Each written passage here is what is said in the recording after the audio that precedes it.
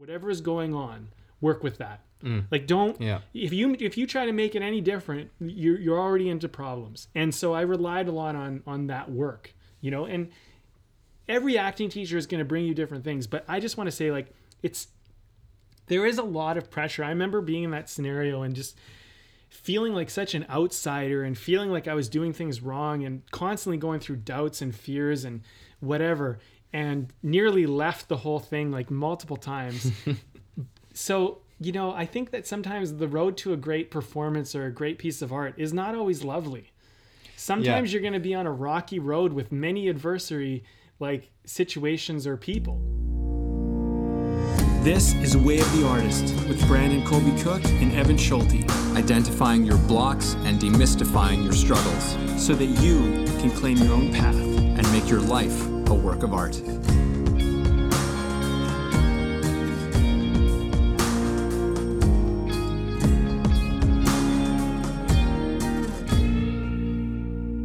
It's that time, that very, very special time of the day where you're listening to a podcast with a couple assholes. We're talking about art and creativity. This is Brandon, and I got Evan here. And today, we are going to talk about the myths of being a creative person. And I think there is a bunch of avenues we're going to go down and talk about this. But whether you consider yourself a creative person or not, what you think a creative person is, we want to kind of look at that. We want to maybe even confront it. And if you are or not, maybe help you see that maybe you are more than you think. And also maybe help you consider looking at how you're going about life, because there's a lot of myths about being a creative artist that just, you know, they're kind of popularized or fashionable, but they're not romanticized sometimes. Romanticized, but they're not actually the reality. They're not really practical ideas. For one, let's just start off with one. The struggle. You got to struggle as an artist, you know? Like that's like a common belief, you know? And I think that we got a lot of this through movies and media and stuff about the struggling artist. But I don't believe that. I think actually an artist is going to be best when they're flourishing, when they're and what that is. What does it mean to flourish and what does it mean to struggle? I think we need to get into that and what that is. But for example, being broke as an artist doesn't help you. But I think that in some ways people go, oh, like, you know, you got to have that struggle. You got to be, you know, you got to be kind of in like dire straits to really get that depth. And I don't think that's true, but I do think that there might be times where you will call from those areas or that place in your life. But when you're in that dire situation, when you're in that bad spot, that's not when you're going to be the most creative and artistic. But I think you can be in that spot and be like, this will be really great for my art later. But during that, it's not going to be very helpful. And I mean, I think one of the reasons for this one in particular, why it's become this myth that of struggle, is because there has been a lot of art that has come out of tremendous hardship. You know, I think in many ways that is part of the beauty of creativity and art, is that it can still come out of those places. But it's insane to think that we want to continue that tradition necessarily, right? Like those were outlets for people who were often had no choice, right? Like I think of, like, I love the blues, and the blues comes out of, man, just brutal racism and being segregated and you know, chain gangs and like just horribleness that we don't look back and say, oh, we need to bring that back so we can get some good music again. You know, like that's crazy. Like, we don't want that shit back. But we've still somehow held on to this notion that you've got to be in pain to write great music or to be a great actor. You've got to be really screwed up. I mean, that's something that I think secretly believed for a while. When I was a young actor, and like I thought that I was really afraid that I was too normal and healthy to to be an actor, to be a great actor. That was an actual thing that sometimes would freak me out, that I'm like, I'm not messed up enough to do this. You know, it's funny. I was the opposite. I used to wear my drama as a badge. Like, it was like, oh yeah, I got a really fucked up life, so I'm going to be really good at this. You know what I mean? And I used to like almost go into it deeper and like push myself to listen to like sad music and just get myself all angsty and whatever. Yeah, you know? yeah. Like, but like, I think that, you know, you came from where you came from, I came from where I came from, and you know, that you just bring your life to it. You know, wherever you come from, you're going to bring your life to it. And, you know, my childhood and growing up is going to bring a different flavor to what I create. And same with you. Yeah. And I think that, you know, maybe there's a certain people that connect with angst and difficult times, or maybe like messed up family situations or whatever, and so you bring that into your work, and so people connect with that. It doesn't necessarily make it better. It just means that, you know, there are people out there that connect with that. And just because, you know, you have that doesn't make you better. It's just your life that you have to figure out how to work with, you know? And I hear you, man, because like I mean, I saw that all the time when we were younger, especially like in the acting industry. It was like, you know, and there were teachers sometimes even that would just like, let's get into your like life, like what happened to you and what did your dad do to you and whatever. And you can go down that road, and I think it can help you get in touch with stuff, but your art can start to become your therapy, and I think that becomes a problem. Yeah. Whereas like I feel like art can be therapeutic, but it shouldn't be therapy. Yeah. I mean, especially when you're on the acting side of things, where you have teachers who just want to, some of them, not all of them, but the bad ones are the ones that just want you to like, you know, relive old traumas and stuff like that, or want to psychoanalyze you, which they're not, you know, well, they're not trained to handle or do stuff like that. But I want to just take this a step back, back to where this conversation, why we wanted to talk about this is because, you know, we're kind of in the new year, and this is often a time when people want to pick up something that maybe they didn't finish, or start something brand new.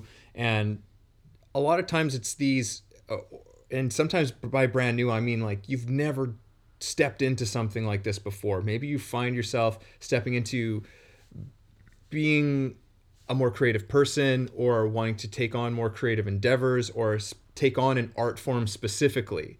But creativity has so many faces to it. But if you're stepping into a creative element that you've never stepped into before, a lot of times there's these myths, these ideas that can get in the way of us proceeding with it. So that's one side of it as well. But sometimes there's also, if you're already a creative and an artist, and you are not in a healthy place with your art, this is another area that I think that we aim to address in some of this as well. Because there's a lot of myths that just they're unhealthy, like we've just been talking about. Like, you've got to be in pain and suffering to be an artist, or you've got to be broke to be an artist, or whatever. But also there's myths around the creative process, and how, you know, great things have been created by people throughout time, and how that actually comes to be. You know, there's stuff around that. So, and also like what makes a person a creative or an artist, and who's an artist and who isn't. I mean, another thing that would be great to talk about is how some people consider themselves an artist because they found some type of art to do. Like, they've decided they're going to act, or they decided they're going to make films or paint or make music, and they're like, well, I'm creative now because I do this. And it's like, well, no, not necessarily. Just because you learned how to like make music, or you learned how to stand up on stage and say some lines, doesn't actually make you an artist. And I think the important thing to understand about artistry and creativity is that it comes from inside of you outward, not outside of you inward. And what I mean by that is, like, just because you do acting doesn't make you, like, that doesn't actually make you an artist. Like, you know what I mean? Because you can learn how to do many things technically. I like to use this example. I'm just going to say it real quick. Filmmaking. You can teach people all sorts of technical things about film, and they're important. Don't get me wrong. Like how to get coverage, how to use the exposure, get the lighting, focus the frame, all of this stuff, right? But it's what you capture in the frame. It's the feeling, it's the emotion, it's the connection, the story, the pattern, the relationship all of that has. That's where the art is. Yeah. So you can learn all that you want about technicality of film, but that doesn't make you an artist. And I really think, like, when I say filmmaker, I always think of like a filmmaker as somebody who's actually like an artist, like somebody who figured out how to communicate their vision from within, put it on camera, and then they expose their internal world to us, right? In their own way. And even if they're making an action hero movie in their own way, they have some type of like thing in there that's signature, that's personal. Yeah. No, there's no genre in film that is absent of art. Right. Very often it can be absent of being something artful. And, that's a pretty big discussion to get into, kind of like the whole thing of what is art. But yeah, like to piggyback off of what you're saying, it's like, sometimes the technique, these practicalities, the technical elements can get mistaken for that being the art form. In many ways, that's maybe the craft sometimes of what you're doing. But what you're saying, it reminds me of one of my old acting teachers who talked about any performance as being like kind of like an iceberg. And he says, like, the point that you see, right, is the lines. That's like you on stage and the lines and all of that. It's that part. But the thing about icebergs is that most of it is underneath the water. Mm-hmm. And the way that he expressed this was that unseen body is what makes the lines necessary. So it's like all of that stuff about, your camera angles, your shots, your lighting, all of this stuff. All of that stuff, it's not about those things. It's about what makes those things necessary. Mm-hmm. It's about what makes the musical instrument necessary, about what makes the canvas and the paintbrush necessary, right? Yeah. It's something else. It's something deeper than that. It's something that's within the artist that says, I need these tools so this can come out, so that this can happen. But it's always about this at the end of the day. It's always about that element. And that's where the artistry is. Yeah, that thing that needs to come out, and whatever your artistic medium is, that's just a medium. Yeah, the acting or the filmmaking or the music or painting or whatever it might be, dance, is that's how you have an outlet to express what's inside of you. Because I've seen people do dance in a way in which they're communicating something so powerful, and it's so emotionally like captivating, and there's an artist coming through the dance, right? And you could have someone do all the same dance moves, but the way in which they're doing it, the emotion, the connectivity to it all, that's the thing that kind of has that special something. And that's where like the hidden part of the iceberg comes from, what they're bringing into this thing. Yeah. And I think that, you bring up a really good point about the iceberg, because a lot of the work a creative person does is the stuff that nobody sees. Yeah. And I think that as an artist or a creative, you need to be very, very mindful not to compare yourself to what you see other people do, because that's the tip of their iceberg. You're not going to see most of the private work they do. And if you really respect somebody or like what they're doing or you're connecting with it, don't look at what they're showing you. Recognize that came from a lot of work, like a lot of stuff that you'll never see, a lot of lonely nights, a lot of nights, struggling and the struggle can just be you trying to figure out how to get this thing out of yourself or how to make sense of it, And you don't have to be in like a struggle where you're like in poverty. Your struggle can be, because the struggle is always real. The struggle is always real, and you're never going to be short of struggle. That's the thing. Wherever you are in life, if you have millions upon millions of dollars, billions, your struggle is going to be real to you, whatever that struggle is. Yeah. And if you have nothing, your struggle is going to be real. And the one thing that I'd like to share is that as an artist, you have the humility to recognize that no matter where you are, that struggle is always valid and always real. But when people say, oh, I got everything, now I have no struggle. I mean, that's nonsense. Of course you have struggle. It's just different. But so I hear this one other thing. Yeah. I hear sometimes people will say, well, it's not, my struggle isn't relatable anymore. But I think that is just a denial of authenticity. Like, let your struggle come out in its own way. It doesn't have to be, it's not about the content. It's about how you feel about it. It's about your insights about it. It's not about the literal thing, Yeah.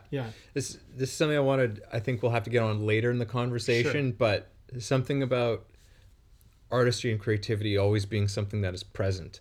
But I don't want to get into that yet. Sure.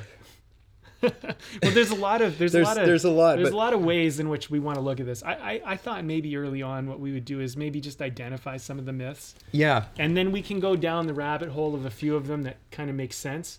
But like we've already kind of dove into a few. I feel like there's a bunch of others we still want to mention. So maybe we do that. Yeah, and actually that's what I wanted to get into was from what you were saying. One of the myths of being a creative artist or a creative genius or all of these things is sometimes it looks like everything is so effortless especially when you're seeing someone else who's like often doing what you want to do, right? It can be easy to look at the final product, that little tip of the iceberg. It's just the thing that ultimately gets put out there, and you see it and you go, oh, like, how does this stuff just come to them?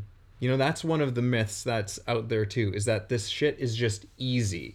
Right. All the time for everybody or for anyone who's, really successful. Like you're a natural. Yeah, exactly. And, that's such a trap, this whole thing of the natural. It's like, the natural is only a natural because they've accepted and embraced all parts of the creative process, which is a changing thing. I think that's the thing. Creativity is not a static thing. It is moving and shifting in its very nature. And one thing is not going to look like the next one for any artist. It's like how this song, painting, play, dance, whatever it is, comes out is not going to be the same way that the next one comes out. In this one, like one of the stories I like to tell people about, and I think it was from Elizabeth Gilbert, and I've said this one so often just because I love this story. It was an interview she had done with Tom Waits. And he had been talking about how when he writes songs, and, Tom Waits is, by many, many, many people in the world, would be identified as one of the greatest songwriters of all time. And for him, his whole process is like, well, yeah, some songs just seem to just appear in front of me. It's like they just kind of, they're right there. And all he has to do is basically just dictate it, just write it down. But other songs, they don't come that way. He's like, sometimes I've got to dig for these songs. There's just little fragments and pieces, and he's got to really work at it and struggle with it and fight with it. And that's how it comes. And some of them, he fights with them, and eventually he just has to let them go because he's like, it's not happening. This one's not for right now. And I've heard John Mayer say a similar thing in some of his songs. Like he'll, I can't remember which one it was specifically, but it was one of his songs, and he just said, oh yeah, this one was something that I had a melody for years ago, or I had just these words for this years ago. And then suddenly I got the words, or the rest of the song came way later. Right. But it's not just like, creative genius is not just like, boom, you say, oh, I'm going to do this, and it comes out to perfection. Yeah. Yeah. And also what comes out, you don't necessarily know or control whether people are going to respond to that, because that's another element, that I think the creative artist has a lot of pressure, especially if they're trying to do this as like a career, or they're trying to make money or trying to get successful with it, is that what you think is going to be great might be something that people don't resonate with. Meanwhile, something else that you don't think is that big of a deal turns out to be your big kind of hit, right? And so I think it's very important for people, like when you're observing the creative artist process, is like not to assume that an artist actually knows what's good or not. Like that's a myth that like, oh yeah, like I got this hit and I'm going to make this hit and I'm just going to pump this hit out. You know, it's not like it's, I would not be surprised if a lot of, you know, songwriters, filmmakers, actors even, where it just kind of happened to end up being a bigger deal than they realized it would be. I think there's a certain amount of like, you know, you can kind of be dialed in and tuned into certain things, and you might have maybe some insight into what might be connecting with people, but you still don't really know until you get there. And one of the things I see a lot of people struggle with that I coach is that they're usually trying to do something great while they're doing it. And that is always like going to kill your creative process. Yeah. Because you got to let your creative process be. And, you know, maybe it will be great. Maybe it won't be. But when you're first creating, you have to let it be whatever it's going to be. Yeah. I think one of the myths is that somehow an artist already knows what's good or not beforehand while they're doing it. I just don't think that's actually really how it works. And there's all kinds of problems too, because like oftentimes like you hear the stories of like producers and whatever who are on the business side of things. And I don't want to put a blanket statement of like, oh, like paint producers as villains or anything like that. But you do hear these stories on occasion of people who are not really on the creative side of things, who are just like, well, this is what's good and this is what people are going to like. Like, just to put, this is always so funny to me, because like a number of years back, Disney had a terrible year. They put out a couple of movies that they put a lot of money into that absolutely bombed. They were just terrible movies. They did not come close to making their money back. They did so terribly. And this is Disney. This is freaking Disney. Like, one of the biggest media companies in the world, if not the biggest media company in the world. And with all of their resources and everything, they couldn't make something that people thought was good. Yeah. They made several things that people thought, this is not good, and nobody came to see it. So to assume any sense that like, oh yeah, this is going to be great, you know, like there's still, that's never really a knowable thing. Sometimes I think artists stumble upon something where like, I think there's something special here. Mm-hmm. You know, but it's just kind of a feeling. Yeah. You know, and that's as a result of really just telling and expressing yourself as honestly and truthfully as possible in your work. And sometimes it just lines up magically with the rest of the world and where the world is at, and we embrace it. But it doesn't always. There's lots of stories too of artists who were we call them ahead of their time, who they died penniless, but now it's like they're just highly lauded and acclaimed for today. So there's no guarantees. You bring up the other point, which is that, you know, society and culture is always playing catch up to what is truly new art. What is truly new is like, there's such a fine line between what is cutting edge and what's like ahead of its time, you know, and what's behind its time, right? Like, because, you know, you take something like Fight Club, which today, like that movie came out in 1999 and this is 21 years later. I mean, almost, but it's like that movie now is considered one of, if not the most popular, like cult classic movies, one of the most important movies of the century. And that's a huge thing to say, right? But that movie bombed in the box office and people walked out. They didn't get it. They were stunned. Like, and it just, critics ripped it apart. Oh, exactly. Right. Yeah. But now, you know, you'll have people still to this day dressing up as Tyler Durden going out to Halloween parties, you know, because it was such a monumentally impactful film. There was something about it. And the thing is like, I listened to a lot of interviews and talks and stuff like that from Edward Norton, Brad Pitt, and David Fincher, and some of the others who worked on it. And when they were going through the process of finding it, they saw something special in it. And I like how you put it that way, because I think that's what you can do as an artist. You can see that there's something special, but you don't get to control whether that is seen by other people. Yeah. Right? Because like they all saw that something was special. And when Edward Norton and Brad Pitt went to the premiere, apparently they were watching it and they watched everyone walk out and kind of like be stunned. And they were like, this is probably the best movie we'll ever do. And they were watching people like not applaud or be wowed, or they were just kind of like, but they were recognizing that it was a great movie. Yeah. That was before it was well received. And I think as an artist, you kind of need to be like that. You need to recognize great work for yourself a lot of the time before other people do. And if they do or not, it doesn't mean that your work is not great. Yeah. That's one of the myths that I would like to bust. Yeah. It's really about how you feel about your own work. Yeah. At the end of the day, only you know what's good enough for you as an artist, and as a creative.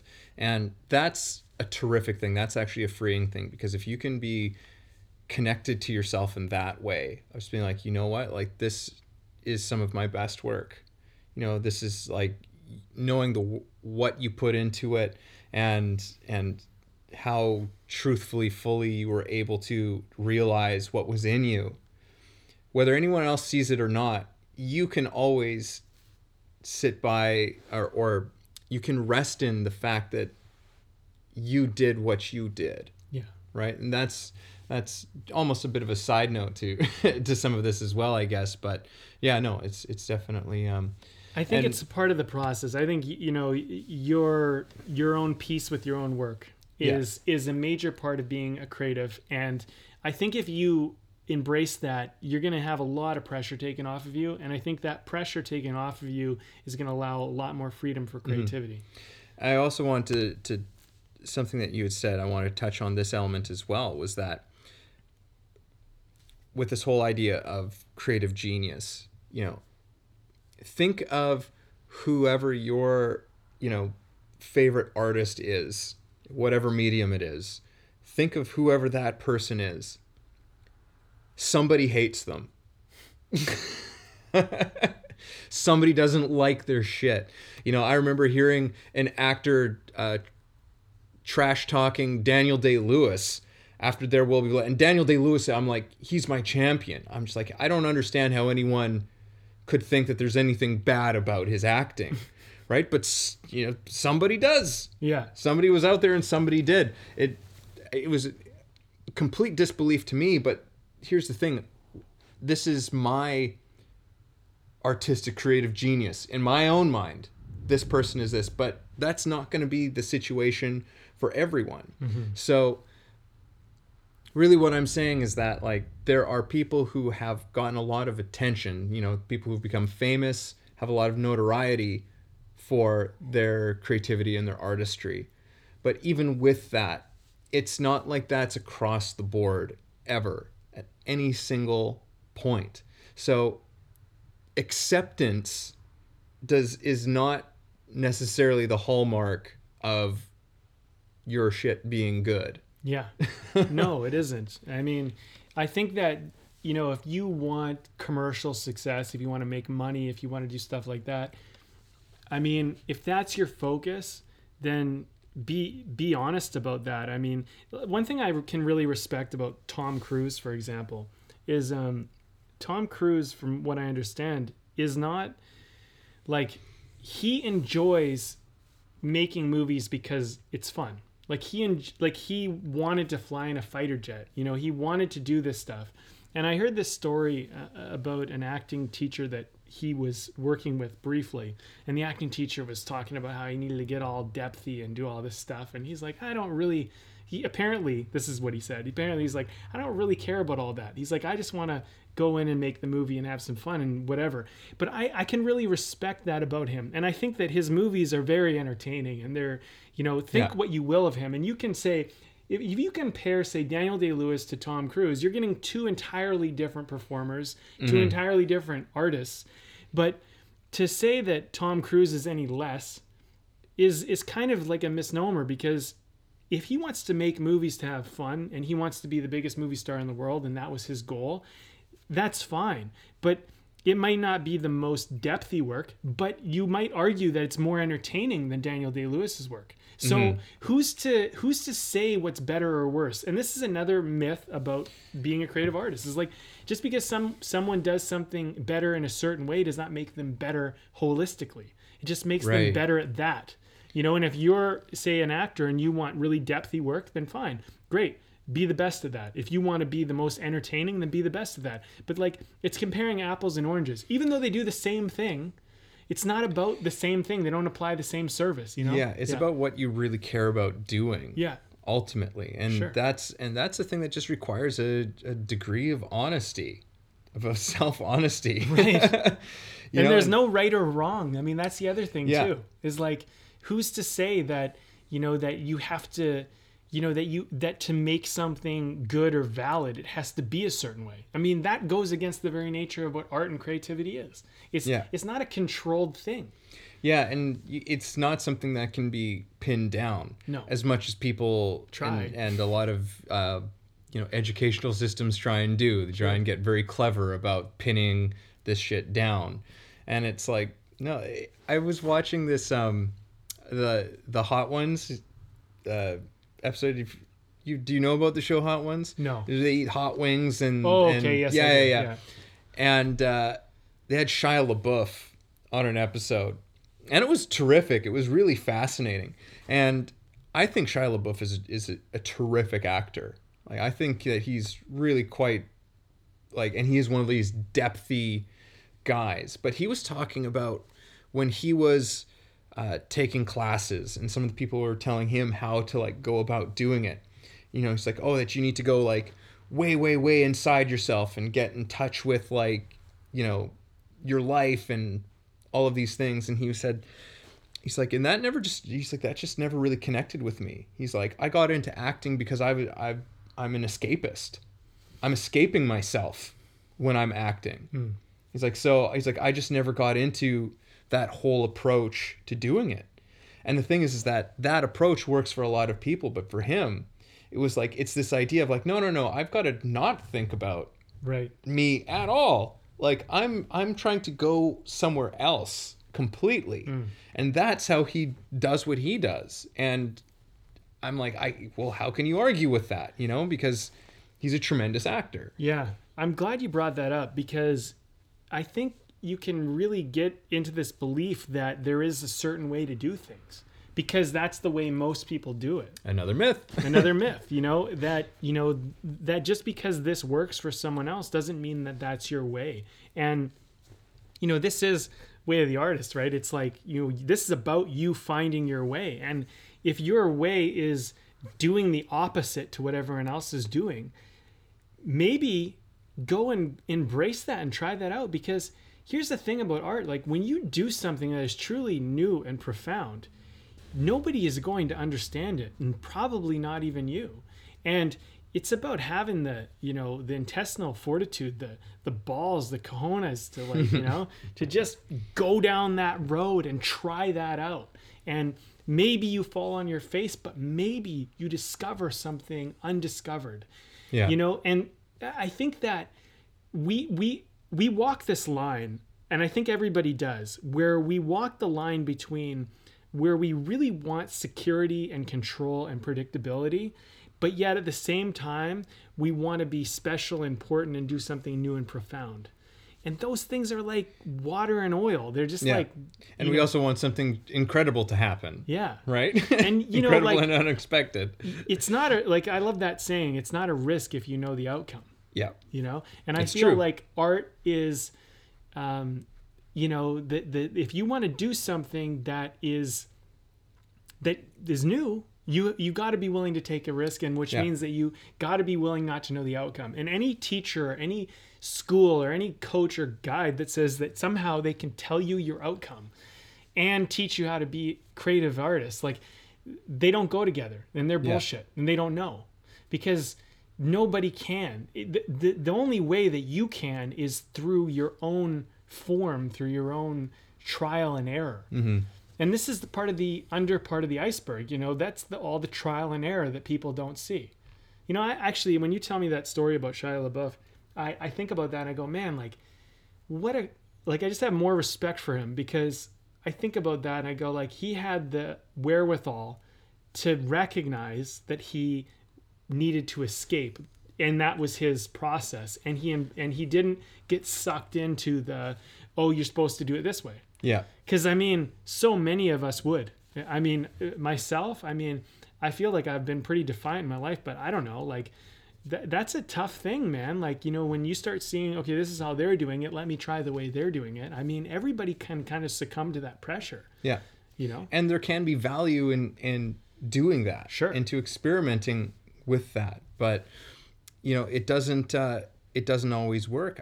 I can relate to that myself. I was at one time in my life, taking all the classes and the courses in acting that people had suggested to me, that I felt was okay, this will, maybe this will bring me to that next step, that next thing, trying to find a concrete way of doing what I was doing. And after a while, I just hit a burnout, and so much of this is just not working. And I'm not having fun doing this. Right. The whole reason why I wanted to act was because it was something that was this is fun to do. Yeah. And I would love to get paid doing something that's super fun to do, that I have a lot of love for. And that love was diminishing and almost completely absent at times, out of some sense of having to adhere to these rules and this idea of the craft of it that were imposed upon me. And I had to step away completely from acting for a couple of years, because I was so disillusioned by what was going on. Yeah. And eventually, and it started with little things, I bought a little book, and I started, and this book was reserved exclusively for what I actually thought and felt and believed about acting and what it was, at least for me. And I started to put these ideas down, and it started to help me just get in touch with, okay, how do I go through this process? And the thing is that it didn't mean that I completely threw away all of this education that I had, because some of it stuck around. I was like, yeah, this makes sense to me, and this works for me. But a lot of it just had to go, because it's just I guess this works for lots of people. And even to this day, I have been confronted with people who use some of these processes that I don't use anymore, and have felt pressured by them that I should be doing these things. Sure. Because otherwise I'm not really an actor. Or I'm not really a good one. And it's, that stuff, that shit still comes up. But it's no, I have to honor my process and do what I think is right. I get that. Yeah. I get that with filmmaking too. Working on set and being pressured to kind of do my work a certain way as a filmmaker, because somebody went to film school and they think that this is how it's done. And it's so interesting to see somebody that's I'm not formally trained in film school. I left before really I went through that, and I literally kind of went more down the Tarantino Rodriguez road, where I just went and I learned on my own by trial and error and trying it out. But my process, I don't necessarily do things the way somebody who's formally trained, and I can recognize the formal training. I can see the value in it, and I get why they do it.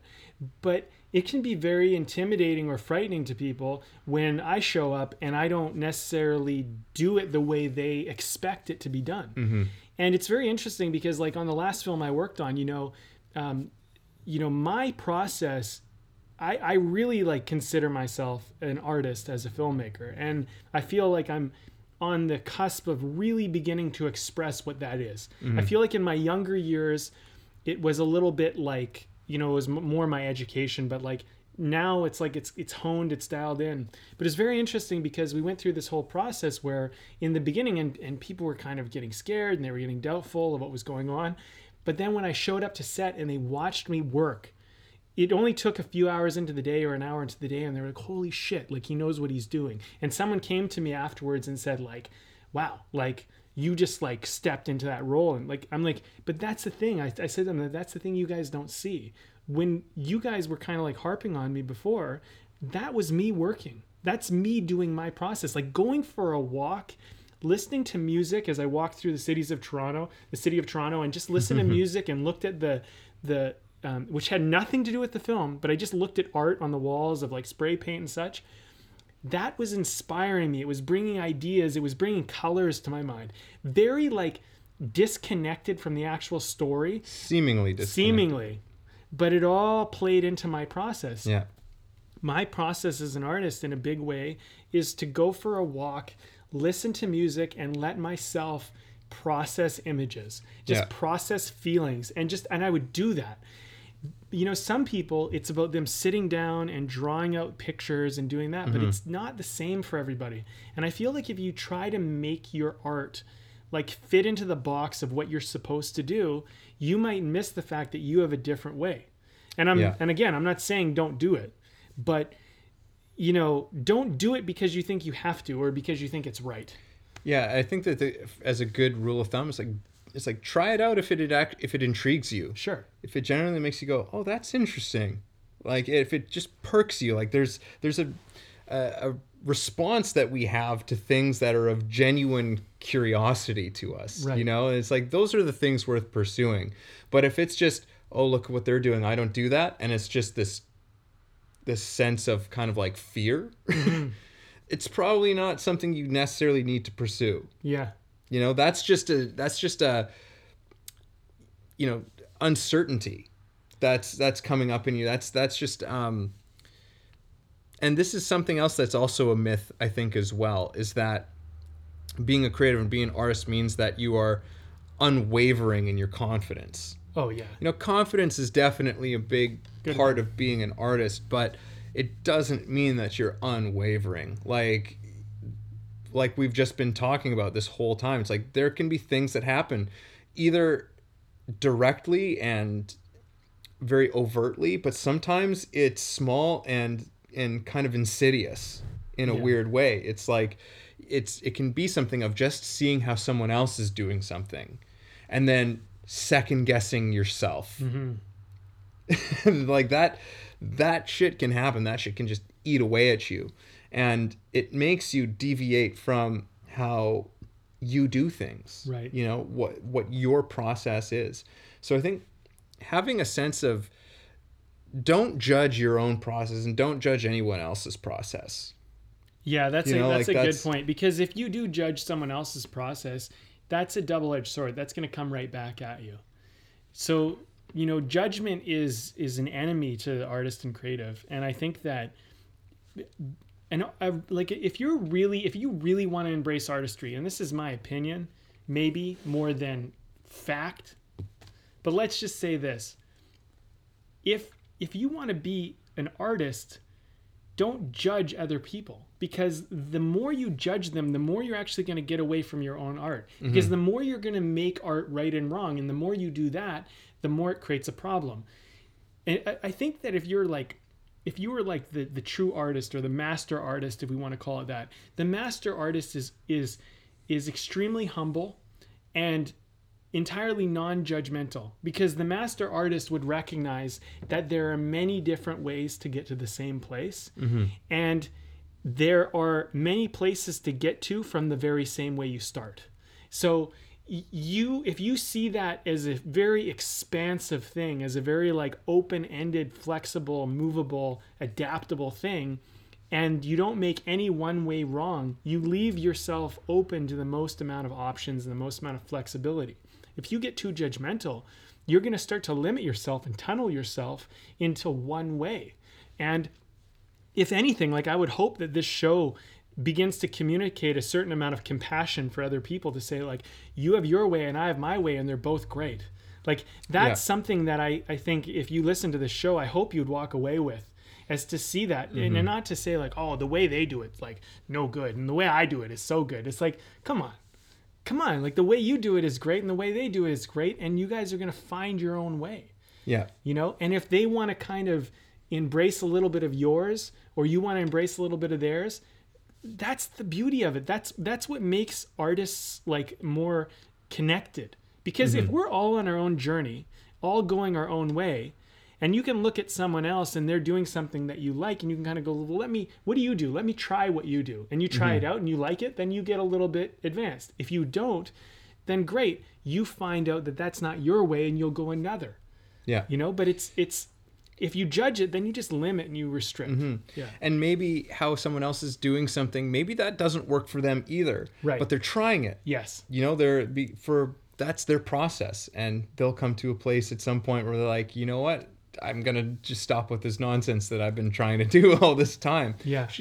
I just say to everybody, check out our episode on the law of appreciation. Right. That's a good one. Yeah, that's a good one. Just the power of appreciation is pretty incredible. But yeah, it's like I just to relate to this, like in this production that I just finished,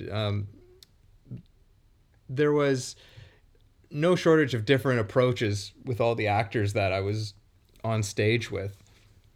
And there were moments where I caught myself getting a little bit judgmental, just being like, oh, look at you doing this as you're like, it's how you prepare and get set up and whatever. And it's like, well, yeah, okay, that doesn't work for me. You know, like it's just not my process. But it was interesting because there is an element of being like, oh, they're wasting their time, you know, or they're not going to give a good performance because of, you know, how they're going after this or going at this. And for some of them, and I'm really quite thankful for this now in retrospect, is that there was the whole rehearsal process where it was like, where those judgmental things were coming up. But as we started to get closer and closer to, you know, bringing the show up in front of an audience, and even during the run in front of an audience, seeing how everybody had grown and how things came together. You know, there were some of my fellow actors who I was just like, I don't know how this is going to come together for you, because right now I'm a little bit worried. Right. But then it got to a place, it's like, oh wow, you've got here. Yeah. Like you're here. and you're giving this performance right now. And it made me kind of go, oh, right. Just trust people to do their thing, and you trust yourself to do your thing. And then you can come together. Right. But it was an interesting and humbling experience to just be like, to think that I knew better somehow. Right. Yeah. And I'm pretty aware of that stuff. I try and keep it in check, but it doesn't mean that it doesn't still happen. Like the stuff doesn't still cross my mind at times. Right. You know, you're a teacher, and you're helping people to understand this craft of acting and the process of it all. I remember I was working with one teacher, and we had to put up our performances live at the end. And she was, in my experience, like she had a way, and she had a system that she wanted you to do. But it didn't really work for me entirely. There were elements of it that I took, but there were elements of it that I left. And she really didn't like that I was leaving certain things behind. And I was also going through kind of a difficult period in my life as well. So a lot of the material we were working was really like, it was already hitting on a lot of what was like, I didn't really have to walk that far away, because like I carried the material, like I was living the material in a way. So my rehearsal process was just keep living life, and you're pretty much like working on this because that's what it is. And it was interesting because, you know, one of the things that I was doing at the time was with my lines, to kind of stay free from my lines, I was not like memorizing them. I wasn't like focusing on the memory of them. And she had a whole rehearsal process where it was all about remember the lines word for word, and it's all about the words and word. And for me, I was very much like, I'm going to let these words come through my feeling, right? And so what happened on the day when we actually performed, I was word perfect, but not because I sat around remembering the words. It was because like the words were just spilling through whatever I was going through. And it was funny because she was kind of pissed off that I was like one of the best performers of the show. Like she was kind of pissed off about it because all the other students did her process except for me. And it like, to her, she took that as like an insult. And I thought, like, if I was teaching, I would be like, wow, this actor showed up, didn't do what I was teaching, did this thing that they did. Like, let's look at that. Like, let's be open to that. Let's incorporate something. But like, I think that you can get too stuck on this is how you're supposed to do this. Mm-hmm. You know, and the other thing that happened, because I was not rehearsing the same way the other students were, my scene partner was continually surprised by everything I did. Like, and I was surprised. You know, there were moments where I was like, well, I can't seem to get her to look at me, so I'll do this. And, I'll try this out. And I was just doing things in the moment to actually, and the thing is that she couldn't plan for that. She couldn't be prepared. No one could be prepared for what was going to happen because I didn't know what was going to happen. And for me, like, one of my earlier acting teachers was really good that way because her whole model was whatever you have, whatever is going on, work with that. Like, don't, if you try to make it any different, you're already into problems. And so I relied a lot on that work, you know, and every acting teacher is going to bring you different things. But I just want to say, like, there is a lot of pressure. I remember being in that scenario and just feeling like such an outsider and feeling like I was doing things wrong and constantly going through doubts and fears and whatever, and nearly left the whole thing like multiple times. So, you know, I think that sometimes the road to a great performance or a great piece of art is not always lovely. Sometimes you're going to be on a rocky road with many adversary like situations or people. And I think that, you know, I think sometimes we imagine that like, oh, I'm going to figure it out and then it's all going to be easy. And it's like, you might not even know you figured it out, but you're doing that. And it's so horrible, like, as you're going through it, because no one understands what you're doing. Yeah. And they're trying to get you to do it their way because you don't know, like, you know, that's the other thing about like being a creative artist. Like, you think like people are going to be open to embracing something. Not necessarily. Not always. No. Not even sometimes your teachers, your mentors, the people who are supposed to be the ones who are the most supportive of you. Well, yeah.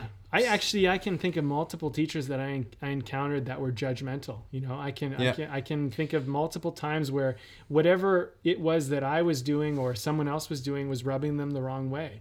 And I think that this is the problem, and this is maybe something I want to mention on a greater aspect of this show, you know, is that like this is Way of the Artist, and you're going to find your way. And if you find your way and it really works for you, don't impose that onto other people because they still have to find their way. So if you go and impose your way onto them because it worked for you and you think, well, this is the way it worked for me, I think you need to remain open-minded enough that that was your way. It's not like an objective way in which it works for all artists or all creative people. Yeah.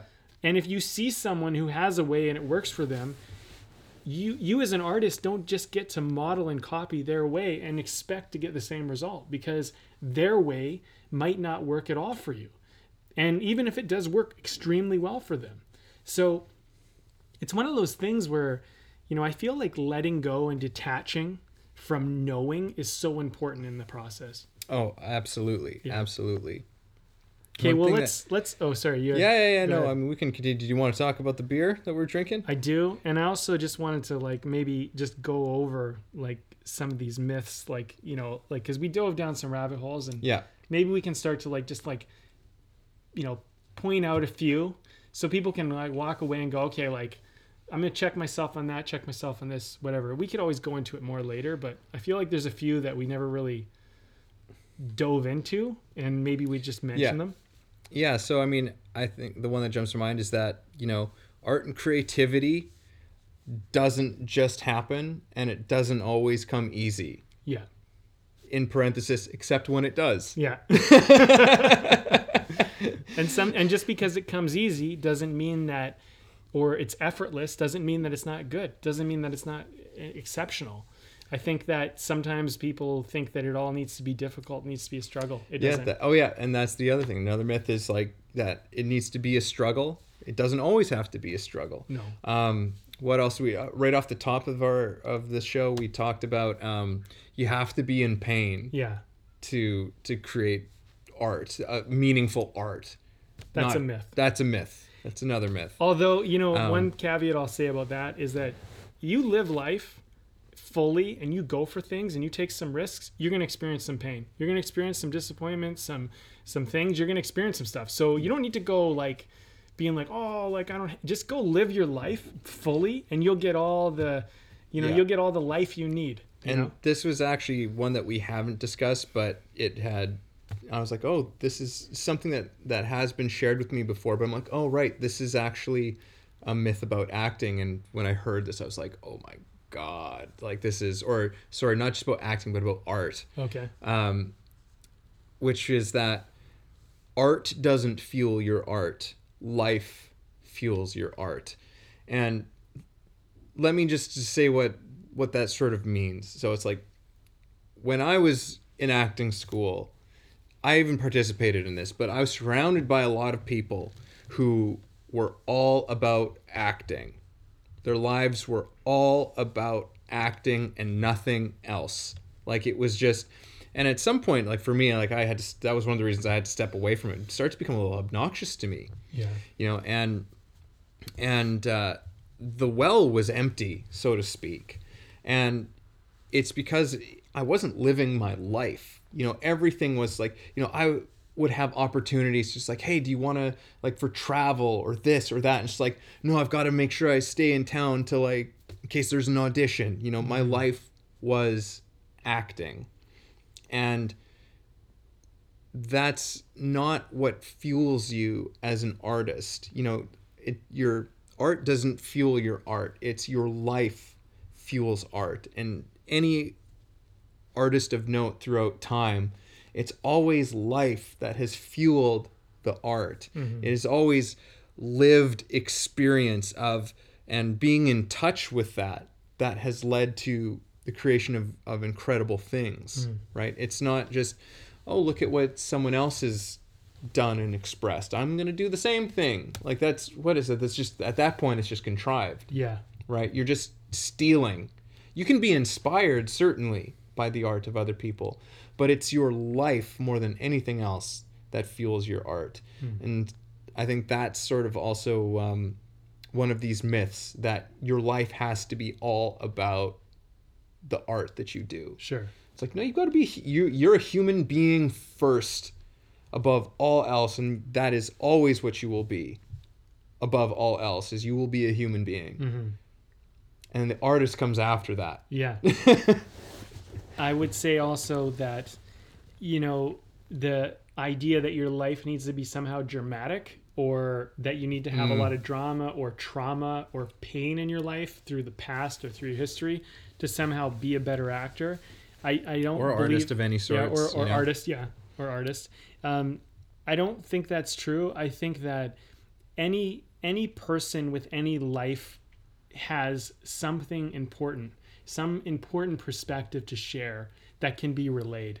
And I think that if you don't have certain experiences in your life, sure, it might be difficult for you to relate to certain types of material. So maybe, you'll have to do a certain different type of work to investigate that. But consider the fact that you might have awarenesses that someone else might have to investigate as well. I think that sometimes in art, the pain is romanticized and glamorized too much. And I'd like to point that out because, sure, I mean, it will be a really great little bag, like a little trick in your bag that you can pull out every now and then. But it's, I remember I went through this stage as an actor, just for example, where it was always about like how emotional and how like, did someone cry or whatever. And it was just all about that. And I remember like having this like moment where I was like, man, like this is just all about emotion. Like, and I was missing this whole other element, which is about like kind of the fun and the entertainment of the whole process, And I look at some of my favorite shows and they're usually both equally depthy and entertaining at the same time. But if you miss one or the other, like if you miss something in it, like you'll be watching a good comedy and sometimes it'll have these moments of like depth and you're like, whoa, like we just went into that. But sometimes you'll be watching this like very dramatic thing, but then they'll have these kind of like funny bits that will kind of come out of it. And like life needs to have both elements. Yeah. And nobody has the market on like having it all, Yeah. And we all have to work for it. So like, I just think don't glamorize anything. Like don't glamorize someone's beautiful life or someone's painful life as somehow better than your own. Yeah. But to go back to what you said about traveling, like if you got to travel or you have some calling, you got to follow that, because every time you kill those, I think that you take a little bit away from what you can express. Like if you keep subjecting yourself to live by other people's standards or trying to do something that isn't following your heart, you're going to keep cutting off your source. Mm-hmm. And I think it all comes back down to your source, and your source is only going to be fully accessible to you if you fully express it. And sometimes you're going to be like, well, man, I feel like getting away for a few weeks or a few months. Who knows? And if you don't do that and you just go like, I better stay because you're scared or you're trying to, you're going to not kill it, but you're going to diminish the source energy that you have inside of you, which is your artistry. Yeah.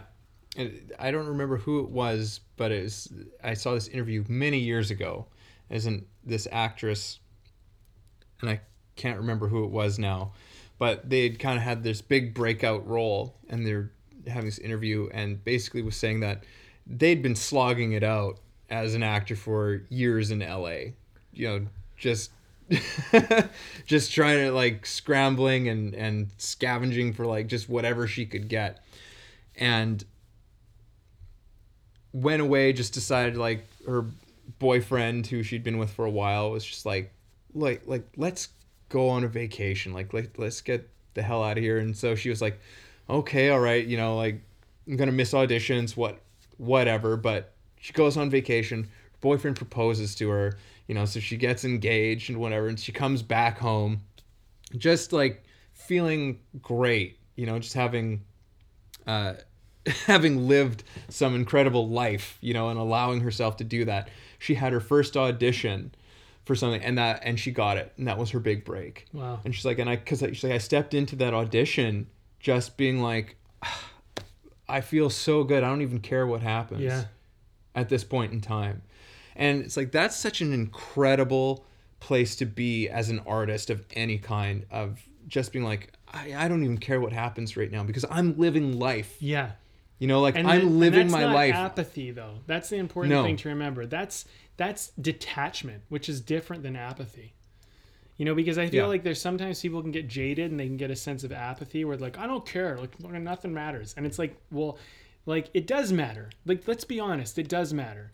But you're here, you're doing this. But if you're detached, you're like, I don't care what the result is. I don't even care what happens. But right now, I am honestly doing what I want to do, what is true for me. And when you do it from there and you do what's true, but with detachment, and this isn't just for creative artists, this is for everyone in life, job interviews, anything. When you are truly like just doing your life and present in the moment, everything is going to be better. Your dating life will be better. Your creative life will be better. Everything will be better. And I think that one of the things is that that's a myth. People go, I don't care, but they do it in apathy. Yeah. I don't care only works with detachment. But if you get apathetic, the world does not care. The world is not going to be here to be like, oh, let's make you feel better. Like, apathy is kind of a bullshit excuse for like laziness, and it's really just hidden behind fear, if we're honest. Mm-hmm. But detachment is fearlessness. Detachment is like you're not getting caught up in what needs to happen later because you're present. Yeah, because you're still giving it everything. Yes.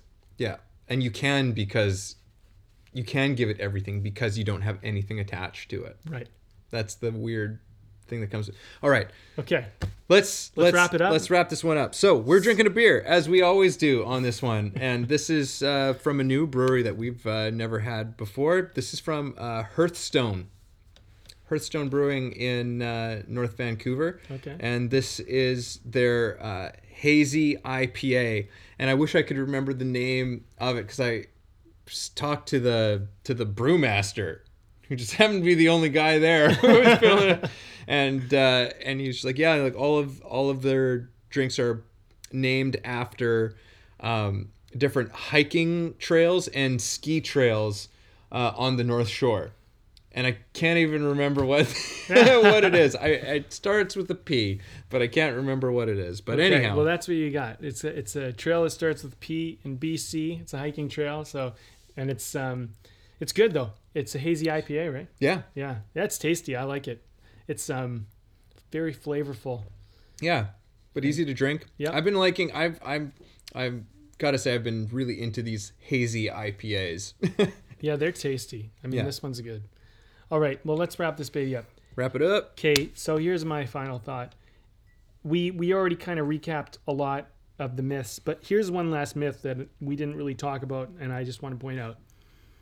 Just because you do something in the arts does not make you an artist, and it does not make you creative.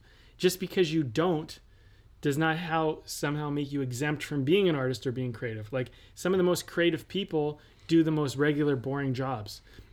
So your expression of creativity is up to you. That's your responsibility to figure out. And, sometimes people say, well, I'm busy doing my job, and they use that as the excuse not to express themselves creatively.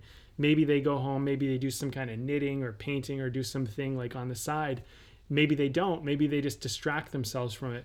But I personally believe that everybody has some form of creativity, some sort of source kind of energy in them that they can kind of put out in the world, and that they have somewhat of a calling to do. And your creative calling might not be very traditional. Like, you might not be like a actor, painter, filmmaker, musician, or something like that. It might be that you know how to create something out of a plumbing material. You know what I mean? Like, it could be something that's very functional or something totally unrelated to the arts. And creativity is something that I think we can all explore, and we don't want to make ourselves like not included in this just because we don't do something that's in the arts. And at the same side, just because you do something in the arts, don't just pat yourself on the back and say, I'm an artist, I'm creative now because I do this. Like, really, have a audit of yourself, and be like, am I doing what everyone else is doing? Am I actually expressing my creative source energy, my own voice, my own internal vision, and whatever that authentic thing is inside of me? And if you're not, maybe take this talk and go okay, just because I'm doing it doesn't mean I'm doing it. And maybe this will bring you to another level, another realm. I mean, hey, it's 2020, it's the new year. It's a new decade. 2020 vision. I just really think it's time for you to express yourself in the world. Let's see what that is. So that's what I'd say, regardless of if you're in the arts or not. I think we all can benefit from this and give ourselves permission to explore that. Beautiful. Yeah. I don't know how to really follow that because we recapped a lot of things, but I'm just going to put, this is all I'm going to say, and this isn't necessarily about a myth, but just about being a creative person, because I know a lot of people struggle with this and they don't understand or see how they could be a creative person. But the thing is that if you ever find yourself in your life looking at something that you're trying to achieve, some task, some whatever it is, and you have to ask yourself, how am I going to do this? Realizing that there are more than one ways that you could do that there's more than one way to do whatever it is in front of you. You're being creative. And don't overlook that. And I put that out there because, yeah, we probably all do this many times a day. We're faced with something like, how am I going to do this? You're being creative. Anything that demands that of you is a creative act. You are a creative person. And you owe it to yourself to allow what is inside of you, the deepest parts of you, to be expressed somehow in your life and in a way that brings you joy. and the world needs it.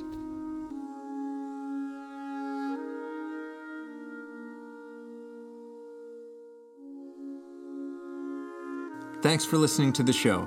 If you got something out of this, if you feel it improved your life or your journey in any way, please take a moment to subscribe, leave a review, or share the episode. You can also support us on Patreon, where we have tons of great bonuses. You are the ones that make the show possible and help us to thrive. Thank you for joining us.